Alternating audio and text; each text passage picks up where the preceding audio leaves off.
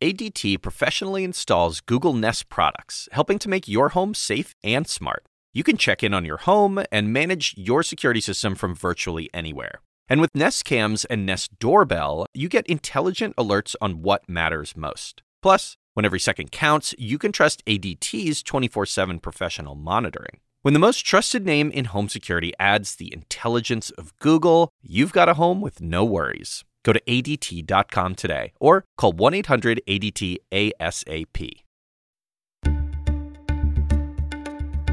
Hello, everyone. I'm Kylie Atwood, CNN national security correspondent, in for David Chalian, and this is a CNN political briefing. This week, tensions between Israel and the Palestinians have escalated, leading to the most violence we have seen in the region since the 2014 war in Gaza that went on for more than a month. It comes at a very uncertain time in U.S. policy towards the Israeli-Palestinian conflict. So today, we're going to walk you through what's happening in Gaza and Israel, President Biden's policy thus far towards the Israeli-Palestinian conflict, and how that policy may have to change. This latest conflict really has two flashpoints. First, tensions have been rising over the possible eviction of several Palestinian families from their homes in East Jerusalem. Israel's Supreme Court recently postponed their hearing on the eviction case, and the looming resolution of this decades-long legal battle sparked some of the clashes that led to this current violence. Then, earlier this week, there were the clashes at the Al-Aqsa Mosque. That's one of the holiest sites in Islam. Israeli police fired stun grenades inside the mosque and used rubber bullets, while Palestinians threw rocks and stones in sustained clashes. From these flashpoints, the crisis escalated dramatically and quickly. Militants in Gaza have fired close to 2,000 rockets into Israel since Monday afternoon, most of which were stopped by Israel's missile defense system called the Iron Dome. But at least 8 Israeli citizens were killed and hundreds injured as fires burned and Israel's main airport was forced to shut down. Meanwhile, in Gaza, which has no air defense system and few bomb shelters, Israeli airstrikes are bringing multi-story buildings tumbling down.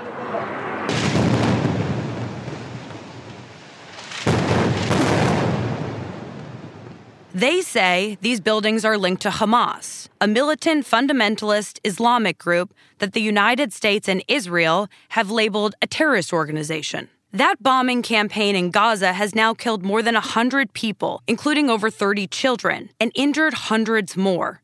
That's according to the Gaza-based Palestinian Health Ministry. Now, as all of this is happening, there's also increasing concern over violent clashes between Jewish and Arab communities in Israel. Overnight on Wednesday, there were attempted lynchings on both sides as fighting intensified. Summing up the situation, the UN Special Coordinator for the Middle East peace process tweeted, quote, "Stop the fire immediately.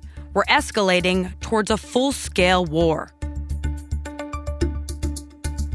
Now, that's what's happening right now in Israel and the Palestinian territories. But as you know, this conflict is decades, and in some cases, centuries old.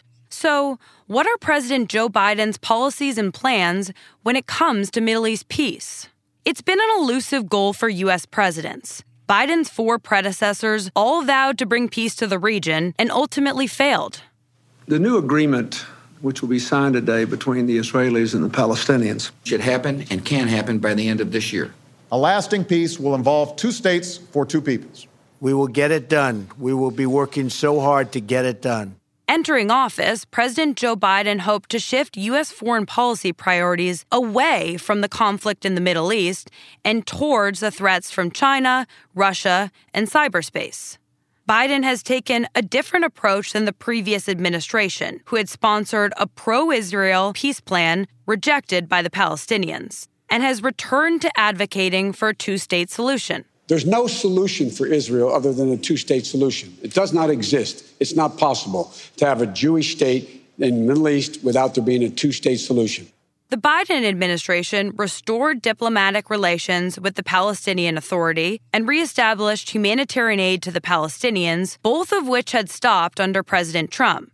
But the administration is also sticking to some of President Trump's policies, like the relocation of the U.S. Embassy to Jerusalem and supporting Arab countries who have just recently normalized relations with Israel. Now, there are plenty of reasons why Biden wants to avoid being entangled in the region. First, there's his plan to rejoin the Iran deal, which Israel opposes. Then there's the fact that Israeli Prime Minister Benjamin Netanyahu was a close ally of former President Trump, and that may complicate the relationship.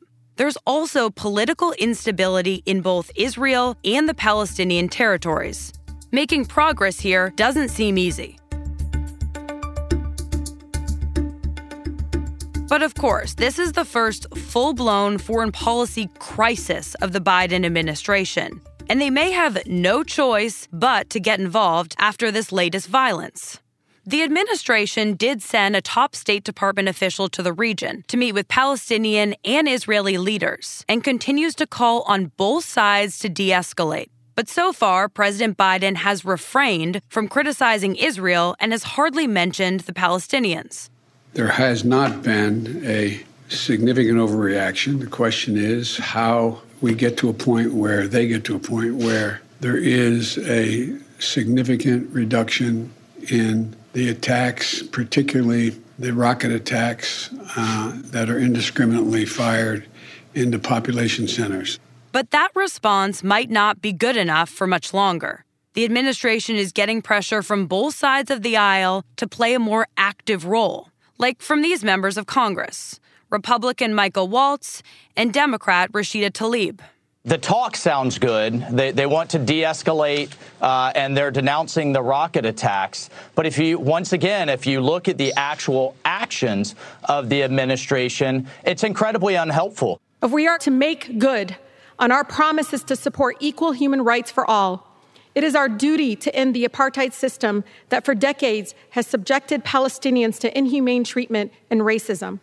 Many of the sharpest attacks are from progressives in Biden's own party who have expressed support for the Palestinian cause in recent years. And those calls have escalated after Biden failed to mention the Palestinians in his initial statement. Democratic Congresswoman Alexandria Ocasio-Cortez said this on the House floor last night, minutes after the news broke that Gaza was hit by more incoming artillery and airstrikes. The president and many other figures this week stated that Israel has a right to self-defense, and this is a sentiment that is echoed across this body.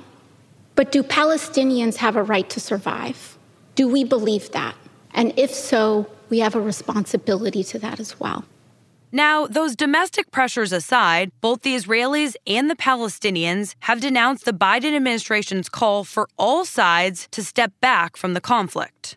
So while the hope is that the situation doesn't continue to escalate, if it does, we'll watch to see if the Biden administration gets more involved as they face growing pressure from all sides. That's it for today's special edition of the CNN Political Briefing. Thanks so much for listening, and please take a moment to be sure to follow us wherever you get your podcast. CNN Political Briefing is a production of CNN Audio. Megan Marcus is our executive producer, and Haley Thomas is our senior producer. Our episodes are produced by Will Cadigan, Mimi Mutessa, Emmanuel Johnson, and engineered by Francisco Monroy and Dan Dzula. I'm Kylie Atwood. David Chalian will be back on Monday.